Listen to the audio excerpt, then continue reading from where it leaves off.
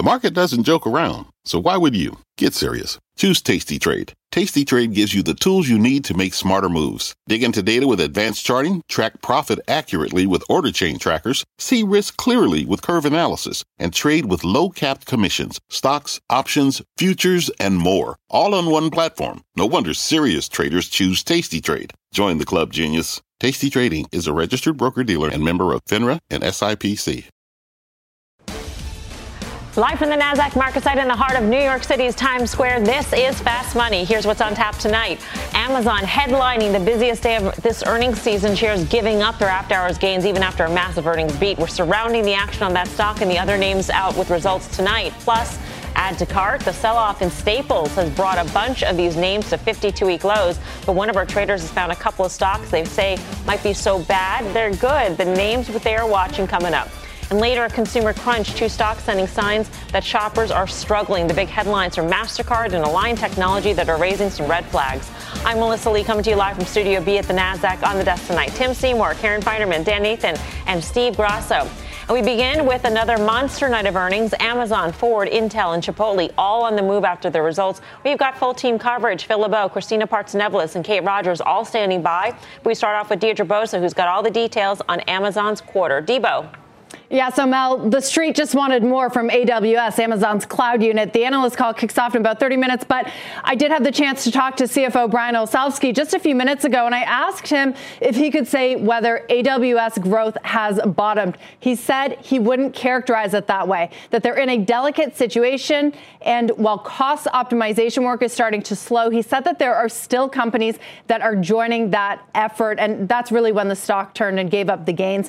It's also disappointing for the street, which wanted to hear that trajectory had turned. Going into results, we had mixed messaging from the other cloud giants, Microsoft and Google. Google said something similar to Amazon, that customers are still optimizing, and that's just another way of saying that they're cutting costs. They're trying to save in the cloud. Microsoft Cloud, on the other hand, was stronger on the strengths of its AI offerings. Amazon, likewise, though, has been pouring all of its efforts and billions of dollars into generative AI through its cloud unit. So this could perhaps underpin sort of the street's opinion and notion that Amazon is a solid third in this race behind Microsoft and Google. That is generative AI. We'll definitely get more on the call and listen to that when it kicks off in less than 30 minutes. All right. And Deirdre, fourth quarter sales guidance also slightly disappointing, huh? Yeah, absolutely. And this is the all-important holiday season. So that's also key, and that relates to its core e-commerce business. All right, Debo, keep us posted. Deirdre Bosa on Amazon. We're in negative territory at this point in Amazon stock. It had been higher by as much as about 6% here. What do you make of this? It's an interesting cost optimization. I said it really quick. I know, but I'm just saying that's the thing that literally sent Alphabet down 10%. It sent it down 13%. And so I think that's really important to see. Like, listen, a lot of folks were getting excited about the fact that maybe you were seeing this, like the consecutive quarters of decelerating growth in AWS bottoming out. And that answer from the CFO to Deirdre suggests that they don't have a lot of visibility right now. You know why? Because their customers don't have a lot of visibility right now. And when you think about it, I'm just going to kind of take it back to Microsoft. Yesterday, we spent a lot of time talking about Microsoft and those great results. Think about this. We also talked about this Copilot 365 that they're going to start charging for on November 1st.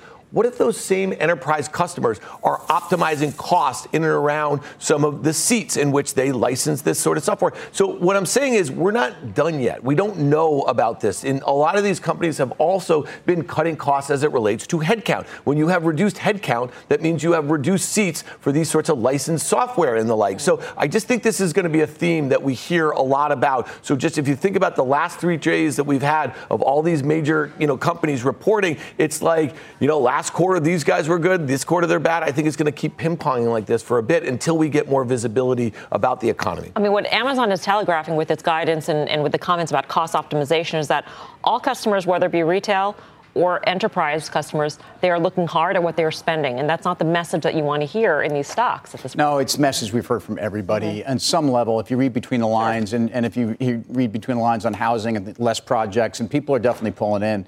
But I think also for people that were expecting Amazon to deliver a really decided vote to break the tie between Google and Microsoft, this one kind of came down the middle. And this one really doesn't really tell you all that much. People are encouraged by the operating, the op margin and and that was really impressive overall for the company. Came in about 300 basis points better than expected. But then on the guide, they gave it all back. So the midpoint of the operating income for the 4Q guide implies that the operating margin is coming back in. I'm just reading a couple reports from the street that are coming out here. Our friend Brent Thill said something like on his headline, 12% AWS growth, just not enough to keep the goblins away, as we are so close to Halloween here. So anyway, I mean, I don't think these numbers are terrible. Remember, Amazon has outperformed the rest of the mega cap space over the last couple months after badly underperforming them. Some of this is just what we get to. These numbers aren't great. They're not terrible, but the stock's done well. So I think Amazon is a company that doesn't really care where their stock is trading in the short term. Mm-hmm. So I generally don't really give much weight to their guidance because they sort of put wide guidance out there, and I don't think they really care. That having been said, though, it's a little bit disappointing. I was hoping that that they would be more on the Microsoft side of cloud growth as opposed to the Google side, but we'll see. It's very cloudy right now. There's some things that came out good. We'll get to Intel, for example. That was a surprise. But to Amazon, I'm long. It's not cheap for sure. But I think the story is still intact. If we have a weak fourth quarter, which sounds like we very well might, I think it won't be great. But the one thing I do wonder is if they mention Temu, are they losing share there? Right, Temu and Shein. Yes, yeah. And Shein, right, both. I want to hear that. I'm interested to see if that is, because they have not had a threat at all. Mm-hmm. And I wonder if this is... I don't think they're losing share. I think Dan's been right to point out business spend is on the downslide. If we look at GDP, we saw consumer. The consumer's fine. The business is not fine. They're cutting back. So they're being judicious on their spend. But when you look at revenues beat, EPS beat, stock ratcheted up quickly. Then you look at AWS. We're not even talking about e-commerce anymore. This is not even an e-commerce business anymore. Granted, they're killing it on the e-commerce side as far as real numbers. This is only about AWS. If customers aren't spending because there's a geopolitical event or if there's something going on in the macro economy, that's a different story. The consumer is still strong. So I think we have to look at it in a different light. Yeah, listen, I'd just say this. That operating income that you pointed to, that Debo mentioned, this company is operating really well, right? So it really comes down to, what are you willing to pay? To Steve's point, the North American retail business has never been valued at anything. It did outperform last quarter. They had better margins there. I think the street kind of liked it, but the stock is down 18% in nearly a straight line from those recent 52-week highs. So the expectations coming in were actually pretty low, despite the relative outperformance that you're talking about, Tim, over the last year. So, when's the last time you've seen $1 trillion or a company of this size relative to the index sell off nearly 18%, put up numbers like that, and then sell off? It just tells you about where investors are in this market in a way. And so to me, that leads me to believe that we're not done. And I've been talking about the lack of visibility a lot of these companies have. They were given a pass, it felt like, in the spring into the summer, but something turned in mid-July, right? When all of these companies, like Microsoft and Apple in particular, did not start, they weren't trading well on good news anymore. And I think that's a big shift that we've seen from the prior 6 months. That seems to be the common thread here in terms of the reports we've gotten. The companies that reported badly, missed, guided down, whatever you want to call it, got just wrecked. And the ones that even put up good numbers didn't do well either. Microsoft on the week, it's like they're getting no credit for the quarter whatsoever because they are flat at this point. Yeah, but so this is all true. So we're making a market commentary here because there's nothing wrong with these companies, and there's nothing wrong with even their profitability. There's nothing wrong with their ability to engineer earnings. They have a lot of flexibility. They could be buying back shares. They could be doing a lot of different things. As Karen rightly points out, Amazon's kind of in this for the long haul, right? And so, our markets discussion at some point is going to focus that the triple Qs are about to go crashing through the 200-day or so, it appears. And this is after a period where they so dramatically outperformed the rest of the market. So at least walking in today, NASDAQ triple Qs are up 32% on the year. The equal-weighted S&P is down 4%. That's a 36% differential between the biggest companies in the world and how they've done. So coming into this, I think we thought the bar was going to be this high and therefore tough to beat 2 quarters ago for these companies. On some level, I think that's almost the surprise. There's nothing here that we've heard that the economy's falling out out of bed. We haven't even gotten any of the exciting AI kind of sprinkles out of Amazon. I think we're going to hear some stuff on the call that talks about AI, and I think they're well positioned. All right, let's get to Fast Money friend Gene Munster, who's here to dig into Amazon's quarter. He's the managing partner at Deepwater Asset Management. What's your take on this quarter? Melissa, I think we need to take two steps back and look at this at the highest level. And the lens that investors are focusing on is growth. Amazon just had a great quarter related to profits. They guided their operating margin for December to, if you do the midpoint game, to 6% margin. The street was at 5.2. Back in the day, 8-10 years ago, that would have been Amazon stock goes higher. But here we have it kind of fading in the aftermarket. And I suspect it will go lower because that key growth question. And even though AWS is only 10% of their business, it is foundational to how investors think about Amazon as a growth stock. In other words, is Amazon stock is not going to work until AWS shows measurable improvement. And I'm not talking about going from what it was this quarter, 12% to 13 or 14%, but that needs to step back up to the high teens or even 20%. Because mathematically, you're going to have Azure growing at 27% next year and Google Cloud probably at 23%. Amazon's going to be losing share in cloud.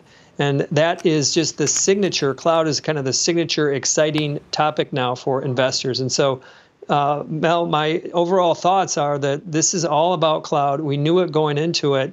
And yes, there's a lot of good things, reasons to be excited about the company longer term. But until we see that meaningfully and sustainably accelerating the AWS number, I think shares are going to be range bound. So, Gene, when you look at the person who's running the company, it's the person who was running AWS. Does that give you more hope or does that make you more negative on the company, knowing that this is the best person there and it's still not performing to your liking? Well, I think directionally, it's in the more hope category. I mean, the leadership understands that business infinitely well. I think the challenge here is that to get it to reaccelerate is a hard job. They've talked about those investments in Anthropic, and that's important to kind of get some of those models on. But Google is well ahead of where Amazon is at in terms of integrating these models, and they're losing some steam in cloud. It seems like all this is gravitating. So, Steve, in other words, I think that the issue here is almost beyond Jassy's ability to control. They're doing the right things, talking about those investments, but ultimately they got to really beef up what's going on at AWS to try to play into this long term. And it's going to take a long time to shift investors on to getting excited about AI and e-commerce. Gene, it's Karen. You talk about their cloud position. Do you think that the pie is slowing measurably, or is it just an issue of taking share to Microsoft, I guess? Well, the pie is, if you look mathematically at the three largest, it's basically flat. You had an acceleration from Azure. They got 22% share. You had a decel from Google. They have 10% share. And basically a flat to deceleration from Amazon, and they have 33% share. So I think mathematically it's basically flat. That's understandable given everything that's going on. I think that this opportunity around cloud should clearly accelerate. I mean, this should be growing. The overall cloud market should be growing 20-30% for the next 5+ years. And so I think that, this is investors. It's just hard to get excited and get behind a company if they are perpetually losing share. And all the good things that AWS has done to get this leading market share position really doesn't hold weight unless they hold their market share position. Gene, keep us posted on this conference call as you start to listen to it in about 15 minutes' time. Gene Munster with us. So it is losing. It didn't sound like Gene thought it was too early to declare a winner in this race so far. No, but it sounds like he's a lot more impressed by the marginal share gain by Microsoft. Mm-hmm. And I think this, to me, the numbers we've seen out of the three companies we just talked about, I don't think you've seen anybody necessarily eating anybody else's lunch. I think this gets back to, cloud has gotten uber competitive. At some point, there's slightly different services we're talking about. There's obviously software elements that Microsoft's claiming. There's the AI ingredients they're all adding. But this really is a tell on cloud, I think, at some point. And I think this is part of what we all have to grapple with. These companies are going to see slowing growth. He says investors, I mean, this isn't Gene. I mean, ultimately, we've been talking about cloud for 2, 3, 4 years. And those folks that are most exposed, and obviously AWS is the driver for the valuation at Amazon. All right, let's go broader tech here. The tech-heavy NASDAQ dropping deeper into correction territory today, falling another 1.7% to close below its 200-day moving average for the first time since March. The S&P 500 down over 1% and now more than 10% off its 52-week high. The Dow also under pressure.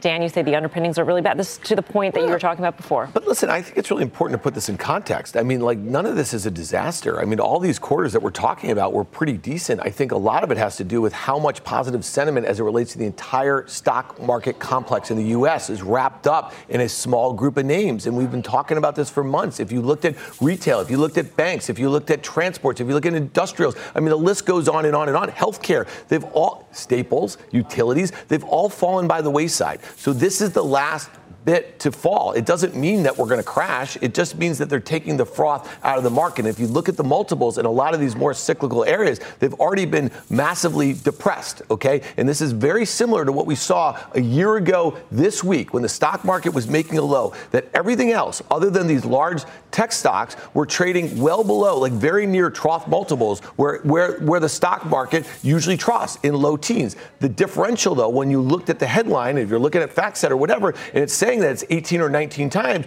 you're saying that's expensive historically. But again, it was these 10 stocks. So all of these stocks that we're talking about Apple is up 30% on the year. Microsoft, Amazon, Google are all still up 40% on the year. NVIDIA is up 180% in the year. Tesla is still up 65% in the year. So what I'm saying is these stocks have a lot more to come in before we're done, in my opinion. The other stocks may start to show good relative strength, okay? So if the NASDAQ 100, which is at 14,100 right now, goes back and retraces back to 13,000, where it broke out during March, that April period when we saw that initial flight to quality after the regional banking crisis, then you might have great opportunities, like you mentioned last night about Staples as your final trade or something, utilities or something like that. It wasn't on last night, but thank you. All right, well, 2 nights ago.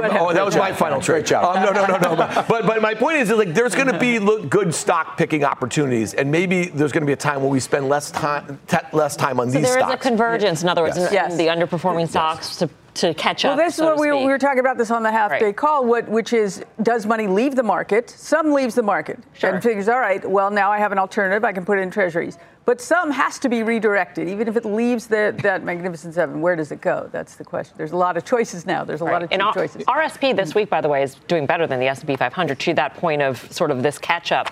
Yeah, that was my point by saying, plus 32 to minus 4. I mean, we can do that math. So, I think something does have to give. I think you're in a place here where also you have to understand that the rest of the market that has been doing nothing or down, and also was down last year, is reacting to interest rates up 500 basis points. I mean, those are companies, and what we've heard in earnings so far, again, I would echo what we hear from both shippers, industrial companies, folks that are relying on funding for their, they're getting their funding, but it's not so good. They're funding one less project. And that's the story here. And the 5 or 6 or 7 or 8 companies that have dominated this performance are ones that aren't reliant necessarily on capital, are ones that have certainly their growth is extraordinary. So anyway, we've probably closed the chapter because we're now officially in correction mode on really one of the greatest rallies in the history of the stock market in 1 year. In other words, you saw a 40% move in semiconductors, a 35% move from that CPI low of October of a year ago. It's no surprise you're giving back here. I just think the dynamics, underneath this marketplace is always going to be the same thing. We're always going to be those 7 stocks. So either we're going to be in treasuries to take a powder, maybe in the Russell. I don't think anyone's dying to trip over themselves to buy small caps right now. So you might take a powder from buying those 7 names, but unfortunately, it's always going to be. What does take a powder mean? You don't know what that means? Breather. Yeah. Taking a breather. Taking a knee. A powder room for that matter. I think so. You take a powder, you take a break. So I think it's always going to be about those names. So whether or not you take a break, right? You take a break and don't buy those stocks. Passive investing is not going away, and all these investment funds, the 55 biggest global investment funds, are not going to get out of Apple and Microsoft to the tune that we need them to get out of to change the dynamic of the market. They were today, though. I mean, like that was an interesting thing to me. I looked up at one point and I saw Apple down 3% on no news. I saw Microsoft down nearly 4%. A better setup for its earnings. Well, you could have said the same thing about Amazon today. And you know what I'm saying? One last thing. What happens is that fund says, oh, wow, Apple's not X% in my fund anymore. So, yes, to your point, they get a better entry point, but they're still buying the same names. All right, we're going to take a powder. Nice. Keep rolling Well in. done. Next up, we are tackling the big move higher in Intel. We'll bring you the latest in the company's conference call next, and later, delivery delayed. Shares of UPS hitting their lowest level in more than 3 years after its results early this morning. What's behind the declines, and how much can we glean from this move? Fast Money's back in 2. What's on the horizon for financial markets? At PGIM, it's a question that over 1,400 investment professionals relentlessly research in pursuit of your long-term goals. Specialized across asset classes, but united in collaboration, our teams provide global and local expertise. Our investments shape tomorrow, today. Pursue your tomorrow with PGIM, a leading global asset manager. What does it mean to be rich? Maybe it's less about reaching a magic number and more about discovering the magic in life. At Edward Jones, our dedicated financial advisors are the people you can count on for financial strategies that help support a life you love. Because the key to being rich is knowing what counts. Learn more about our comprehensive approach to planning at edwardjones.com/findyourrich. Edward Jones, member SIPC.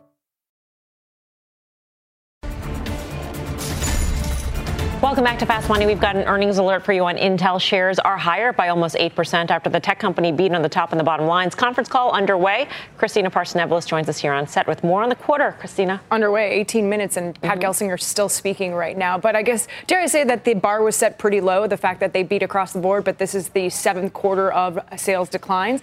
Yes, we did see some improvement in Q4 outlook, which was great, and gross margins. So we actually have a chart. Hopefully we can bring that up just to show you guys how gross margins have been declining for so long, just over the last 2 years since 2021. There on your screen. And you can see just on the right-hand side, that's the number we won't care about right now, 45.8%, much higher than the 43 anticipated. Why is that happening? The company talked about cost cutting. PC sales have been bad, but they're starting to improve. Q4 is going to be a little bit better, especially going into the holiday season. And then you have data center revenues. That sector was still a little weak. And on the call right now, Gelsinger did say that there was a wallet shift, which we already knew about, towards GPUs, et cetera, but they're starting to see normal levels in Q4, and they're still on track to, there are 5 nodes in 4 years, so they can be like TSMC, a foundry by 2025. So they appear to be on track with all of their goals, and that's why the stock is reacting so positively. I'm surprised at this huge jump given data center was in fact weak. I would have thought that the knee-jerk reaction would have been, well, not up 8%, maybe somewhere between up. I do think the foundry business plays a role. They announced that they have a new customer, which is a really big deal. They didn't say which customer it was, but that's showing that his 2-year turnaround plan may be working, right? Progress in that. Data center weakness, we've heard from Texas Instruments, TSMC weakness. So it's not something that is necessarily very new at the moment. And yes, it's hitting him, or his company. So I wonder AMD could be next too in that sense. Christina, how much of this, they're also sprinkling in a little AI pixie dust, right? They say their pipeline I was just joking. has more than doubled, in the last 90 days. Okay, so it's a really bizarre, let's go 90 days ago to that. But the point is that they are trying to not only reestablish their former dominance in foundry, but also get to the places that they want to be. And are you buying it? They are launching an AI CPU chip, and they said that they're already shipping to customers, and it's going to officially launch on December 14th. So that could be a point. Am I buying it? I don't know that. I don't know the specs yet. I don't know how that's going to compare to the others. But you think there's so many competitors in the market. I do believe that AI CPUs will be a good alternative because they're cheaper than GPUs. They have to be processing data as fast, and that's what we have to see still. K-Parts, TSM, I think it was a couple weeks ago, they mentioned that they might see smartphones and PCs bottoming. And the comment that you just made, is this something, is it enough to put together this? Is there a narrative forming, or is it just seasonal, you think? No, even Gartner Research, they put out the actual PC shipments. We've seen several quarters, I should say, of declines, but they too agreed with TSMC. They didn't agree, they don't know TSMC, but they said Q4 shipments are improving as well. So that is a trend we're seeing across the board. Just for PCs, though, data center revenue is another story because of that wallet shift to GPUs, because IT spend is coming down, especially to seasonality as well.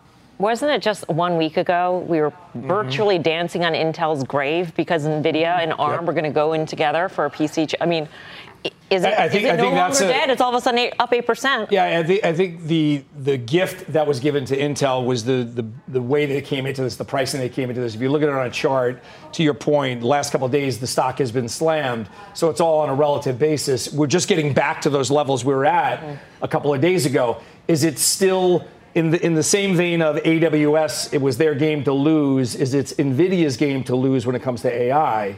How many people can take bites of that puzzle? I think it would actually be the other. Can Intel lose its CPU game to NVIDIA? Because to your point, last week they made this announcement, NVIDIA, AMD. Both companies declined to comment to me, but they're most likely coming out with their own CPU chips. Qualcomm announced the same thing. And the issue is that those three CPU chips are going to be based on ARM technology. ARM is a competitor to the x86, which is Intel's technology. And so I'm flipping your question on its head and it's saying, Right. Well, the chip rolls. I would get back to also what you're saying here is that the sentiment around Intel and no one owns this stock, okay? The institutional community hasn't liked it. There's been so many other places to go. This is the reason to me for this kind of a move. All right. Christina, thank you. Christina Partsinevelos. We've got a news alert here we want to get to on a potential Apple Watch import ban. Steve Kovac's got the details. Steve. Hey there, Melissa. Yeah, this is coming from the International Trade Commission issuing an order to potentially ban Apple Watches. Of course, Apple Watches are made overseas in China and Vietnam.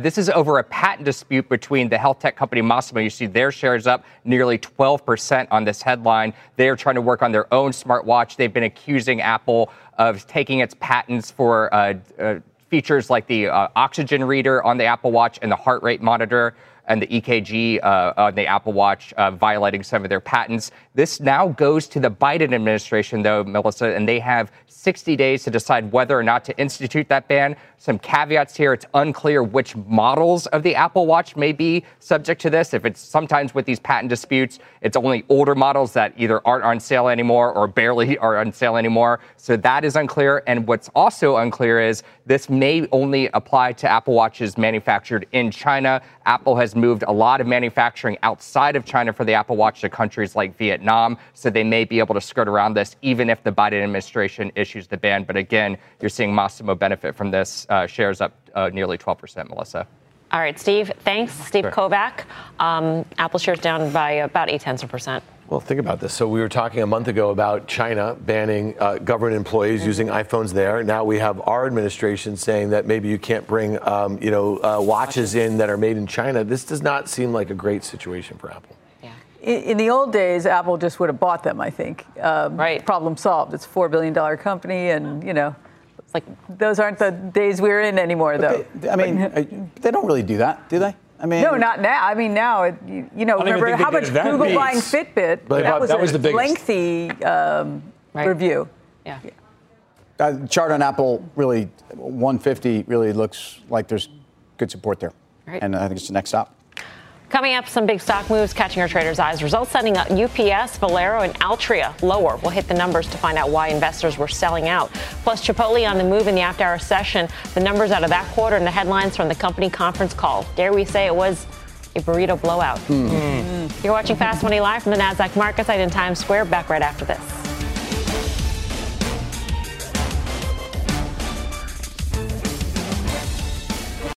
Welcome to the Canva guided meditation for stress at work. Impending deadline? Generate Canva presentations in seconds. So fast. Brainstorm got too big? Ooh. Summarize with AI in a click. Writer's block? Release with Canva Magic Write. Magical. Stress less and save time at Canva.com. Designed for work. Welcome back to Fast Money. Stocks selling off as earnings continue to roll in. The Dow dropping 250 points. The S&P down more than 1%, falling into correction now. And the Nasdaq tumbling 1.7%, closing below its 200-day moving average. Some more after-hours action. Capital One and Deckers Outdoor higher after reporting. Skechers lower despite an earnings beat, and Enphase Energy plummeting after a revenue miss and disappointing guidance. By the way, Amazon's call is just getting started. We'll bring you all the headlines as they start coming in. Speaking of earnings, a few names out with results this morning that caught our eyes. UPS down nearly 6% after cutting its revenue outlook. Valero lower despite an earnings and profit beat. Altria also sinking after reporting a revenue decline and citing vaping competition. That move, Tim, and Altria, you did not love as a shareholder. I'm a shareholder. I have a sizable position there. And frankly, I thought the stock had been de-risked after pricing in all that bad news around that Juul purchase. And really, we know what's going on with cigarette volumes. We also know that the company's been charging more. And so net, it's actually meant that they've had pricing power. Clearly, they don't have the pricing power. They cut, the full year guide was cut by $0.015. Is that an 8% move in the stock? I don't know. It felt like there's really an existential assessment about their business, even though they diversified also into a bunch of other investments. I don't think the dividend's in jeopardy. It's not why I own the stock, although I do own it as a yield play. It is a staple, and I think cigarettes, despite the declining market share, are investable. All right, coming up, we're watching shares of Chipotle after those earnings cross the wires. The details from the quarter next, plus a burrito barometer on the consumer. We'll see what these two names are saying about how spending is holding up. If today's moves are any indication, ain't looking pretty.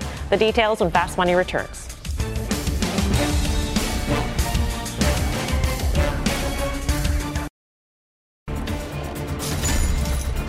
Welcome back to Fast Money. Earnings alert now on Chipotle. Shares are jumping, but off the after-hour session highs after reporting an EPS beat and revenues in line with estimates. Higher menu prices helping the results.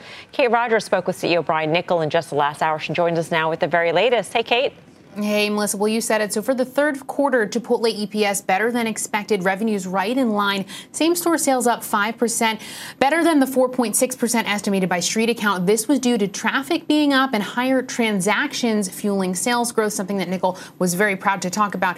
In terms of guidance, fourth quarter and full-year comps will be in the mid to high single-digit range. This compared to up 5.3% estimates for the fourth quarter. They'll also open between 255 and 285 new stores. As far as the all-important consumer conversation, CEO Brian Niccol telling us the brand is strong in the last hour. Take a listen.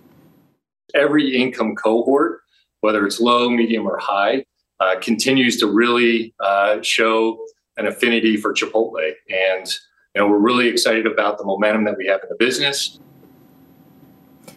So no pullback so far. The company did not take any pricing in the quarter, but it did raise prices in recent weeks. That's something that, they have kind of held back on doing, but they do obviously have pricing power, and they're not seeing people pull away so far. So we'll see what the rest of the year holds. Melissa, back over to you. What commodity costs are still rising, Kate? I thought a lot of them had been down. A lot of them had been down, particularly avocados was something that we've seen come down, but beef is something that is always a challenge for a name like Chipotle. And remember, they brought back something that a lot of people like in carne asada. I think in the most recent quarter as well, they had a chicken al pastor last quarter that did well. Chicken's a little bit lower cost there. So it's always kind of that push and pull. But again, Niccol always talks about we have these pricing levers to kind of rely on, and we're able to do it in a way that we don't wind up losing consumers. All right, Kate, thanks. Kate Rogers, the latest on CMG. Grasso, you like this one? Do you remember those negative headlines? It feels like those are gone. So Brian Niccol has been a tremendous operator in the space. Mm-hmm. All of the new stores, I think 80% of them have drive-thrus.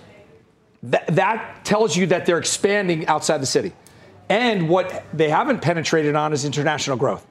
So when you look at the stock, looks expensive. I think it's got a lot more room to run. A lot more room to run. I do. I think they are taking share, and people will always pay up for good quality food. And I think he hit it on the head that every income bracket is looking for a way to get quality food affordably. Mm-hmm.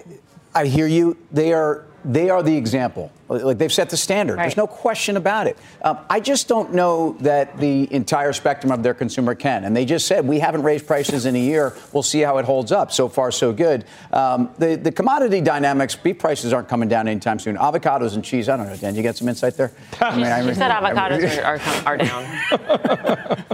Avocado toast guy? Is that what you think? Well, you know, one thing is pretty surprising, though, when you look Nothing wrong with that, by the way. No, it's fine. Avocado toast. The way McDonald's fell out of bed from an all-time high just earlier this year to a 52-week low, down 18% from those highs. Like something's going on in this quick serve space. You know, Yum did the same thing. Except for DPZ. Chipotle. Yeah. Well, Chipotle had a gap McDonald's lower after their last earnings. They're slightly different segments. I hear you. Again, I'm kind of licking my chops. I think I'm going to get McDonald's lower. I think I'm not sure I need to spend 50 times earnings for Chipotle here.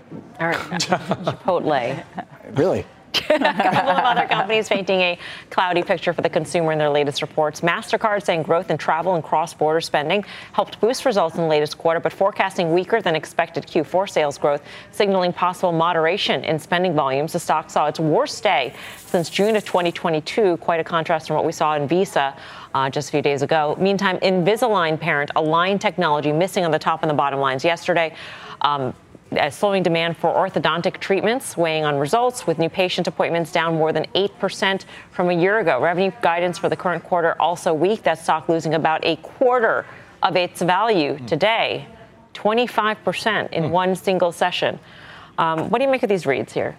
Well, we've talked a lot recently about the consumer who finances things and what's happening with that. And so Invisalign is not, it's expensive, certainly for the average customer. So that wouldn't be surprising that it's just too expensive, and financing it has gotten too expensive. But it's interesting to see MasterCard and Visa. You'd think the overlap would be quite high in what they're seeing, and yet they're seeing different things. We said Capital One, just briefly, better credit, and then Discovery, worse. Yeah. You'd think the overlap there would be big, but it's noisy, very noisy out there.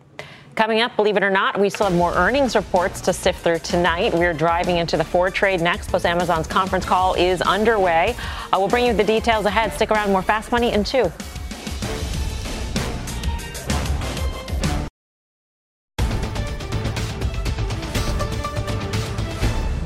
A news alert again on Apple, the tech giant responding to that ruling from the International Trade Agency that they violated the patent of Massimo in its watches. Apple saying Massimo has wrongly attempted to use the ITC to keep a potentially life-saving product from millions of U.S. customers while making their own watch that copies Apple. Apple adds they will appeal this ruling. We are seeing Massimo shares hold on to those gains after hours, up by 14%. Apple down just under 1% here. Meantime, we've got an earnings alert on Ford. Shares are lower as the car company missed on the top and the bottom lines and withdrew guidance. Phil LeBeau joins us live from Dallas with the latest. Phil. Hey, Melissa, we are about 40 minutes into this analyst call. No major headlines so far. Jim Farley talking about their continued push to prioritize hybrid vehicles as demand for electric vehicles cools off here in the United States. Couple of thoughts. They missed on the top and the bottom line in the third quarter. This is the problem we've talked about before. One issue here is the warranty cost issue continues to be just it nips at the heels of Ford, and that's one of the reasons why they fell short, along with the UAW strike. Now, let's talk about each of the three divisions, and it's more of what we've talked about in the past. Those two, there are two of them that are making money, internal combustion engine vehicles, as well as the commercial vehicle business. Both of those had another solid quarter, both earning, 1.7 and 1.65. And Model E, which is the electric vehicle division, they posted a loss of $1.32 billion. Not a huge surprise there. So as you take a look at shares of Ford and you take a look at where the company is right now, keep in mind that the UAW contract, because of that, they're pulling their guidance. They're not getting into details on this call, but they have said that this strike will cost Ford $1.3 billion. It will also add per vehicle a cost of $850 to $900. Now, how they're going to adjust to that remains to be seen. You can't pass that all on to the customer. They admit they're going to have to learn how to become more efficient in terms of cost cuts, et cetera. Finally, as you take a look at where Ford is right now, there is one headline from after this call and this earnings report, they are taking about $12 billion that they have allocated for EV investments, Melissa, and they're pushing it out. They're not scrapping it. They're not saying we're not going to invest that $12 billion, but they are not going to be investing in the timeline they originally laid out. They're going to be much more judicious in terms of battery plants, capacity, et cetera. All right, Phil, and just one quick question. You mentioned $1.3 billion is the cost of the strike to Ford versus the $800 million that GM cited. Why such a huge difference? Well, I mean, Kentucky Truck is that's a big profit driver. I mean, that's been down 2 weeks relative to GM. Remember, GM, when they reported, they only had 2 plants that had been taken out, and they were not of the size or scale or profitability of Kentucky Truck. All right, Phil, thank you. Phil LeBeau keeping us posted here on Ford shares.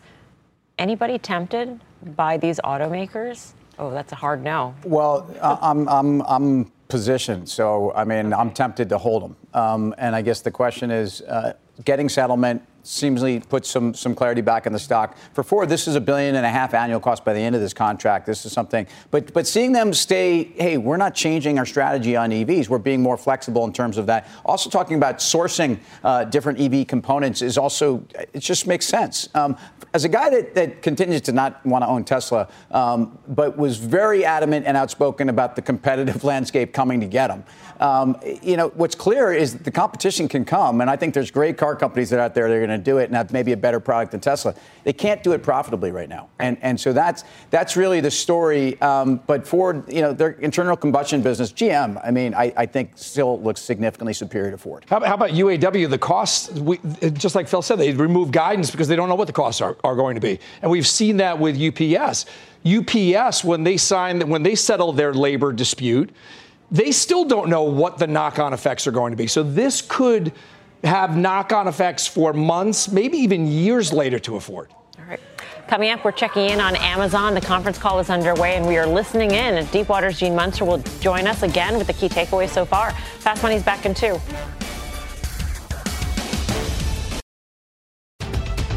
We've got some breaking news on the Sam Bankman-Fried trial. Kate Rooney's got the details. Kate. Hey, Melissa. So court has wrapped up today. For today, Sam Bankman-Fried took the stand. He was testifying. No jury in the room, though. So this was, you can think of it as more of a dress rehearsal. We heard a little bit of what we're going to hear from the defense team. Sam Bankman-Fried was extremely calm, cool, collected.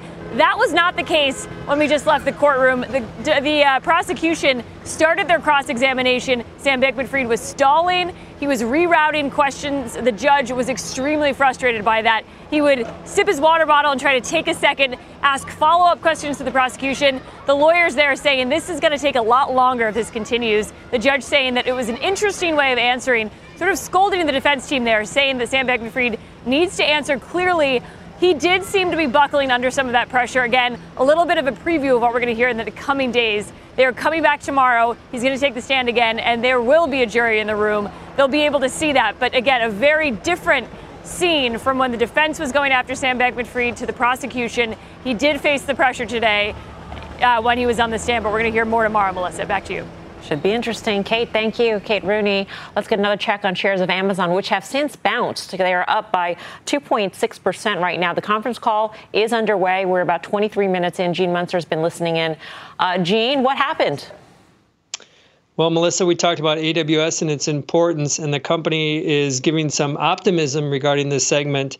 They said that in the month of September, they signed several large deals that in aggregate outpaced all of the new bookings in the quarter to date. And so that's not total revenue for AWS in the quarter, but they had basically 3 huge bookings that are going to be recognized in the December quarter. And when you put all that together, the street's at 14% growth for AWS in December. The analysts are probably going to have to raise their estimates. It's probably going to be 15, maybe 16% after hearing that comment. And that's the reason why the stock popped here. It is the pressure point on Amazon is AWS. The reason why they're saying that they have won those deals is that since they have a leading market share, they've got all the data, and then the developers just bring the model to their data. Makes a ton of sense, but that's been the big takeaway from the call. I'm sorry, Gene, I must have missed it, but those new deals, when do they get booked? That's a 24 item? Correct. The new deals get booked in the December quarter, so we'll see that in AWS growth in December. So their analysts are going to have to raise their numbers for AWS for September. We'll see growth going from like 12% for December. We'll see growth grow from like 12% in September to probably 16% in December. So they gave us guidance for the fourth quarter. So AWS is actually better than what analysts think. So there are other parts of the business that are weaker than what we think? Yes. AWS is still a smaller part of the business, so that 2% is probably comes a little bit from retail. But yes, that is correct. That's a trade-off that I think Amazon investors at Deepwater, we do not own Amazon, but I think that's a trade-off that those investors will like, because they got to nail it on when it comes to AWS to really keep investors excited about the AI growth story. And so I think that, yes, it is a decline for the other revenue, but it's moving into the proper category. Yep. Gene, thank you. Gene Munster. We're seeing a pop of 3.5% at this point. Meantime, the bean down consumer staples sector ticking lower today, but one of our traders thinks there's more than meets the eye with this group. Karen, you've been sniffing out some opportunities here. I have, and so I ended up with Kellanova after making fun of the name, which I still don't like. I just think, wow, this one has really gotten beaten up. I know Tim's sort of been on this, like, this is a place to look. Trades at 12.5 times earnings, 4.7% yield. The street hates it. Everyone who hates it even has a higher target than where it is. So I think it's really, really overdone. We've seen some overdone things rally, like a Verizon, like a AT&T, and this feels just sort of ripe and not a ton of downside, and a good place to hide. Yeah, in fact, KLG looks also really interesting to me, which is the actual core cereal brand. But if you look at Staples, look at the XLP, you traded all the way back to that February 2020 level. Remember how sexy it was to own like spices during, like everyone was cooking. Cumin. You can find cumin in the It got absurd. It got absurd also in terms of pricing power and then the dynamics of what they were able to pass on. Look at the move you had Lower and Hershey's, who also announced today they gave a guide. They also said GLP-1 is not the end of their business. Up next, final trades. Time for the final trade. Tim. Yeah. It's that time. Oh, yeah, my old friend Altria. Thank you for the charts up there, everybody. See, there's a lot of stress on us today. This was a stressful day. Anyway, Altria, I think you stay there. We know what's going on with cigarette volumes. Pricing holding up. Karen. Yes, but just staying with the unpopular, I'm going to continue the trend. I like Meta. I thought those were very good earnings. Liking it to smoking cigarettes. Wow, that's, no, it's a kid thing, I think. Yes. Yeah, okay. Yeah, really quickly, because you guys took a lot of time. Intel, the foundry win is kind of interesting. I just wouldn't be buying it right here. 8% now. Steve. I don't think it's time to take a powder in CMG. I think international growth is still on the horizon. All right, thanks for watching Fast. Do not go anywhere. Mad Money with Jim Cramer starts right now.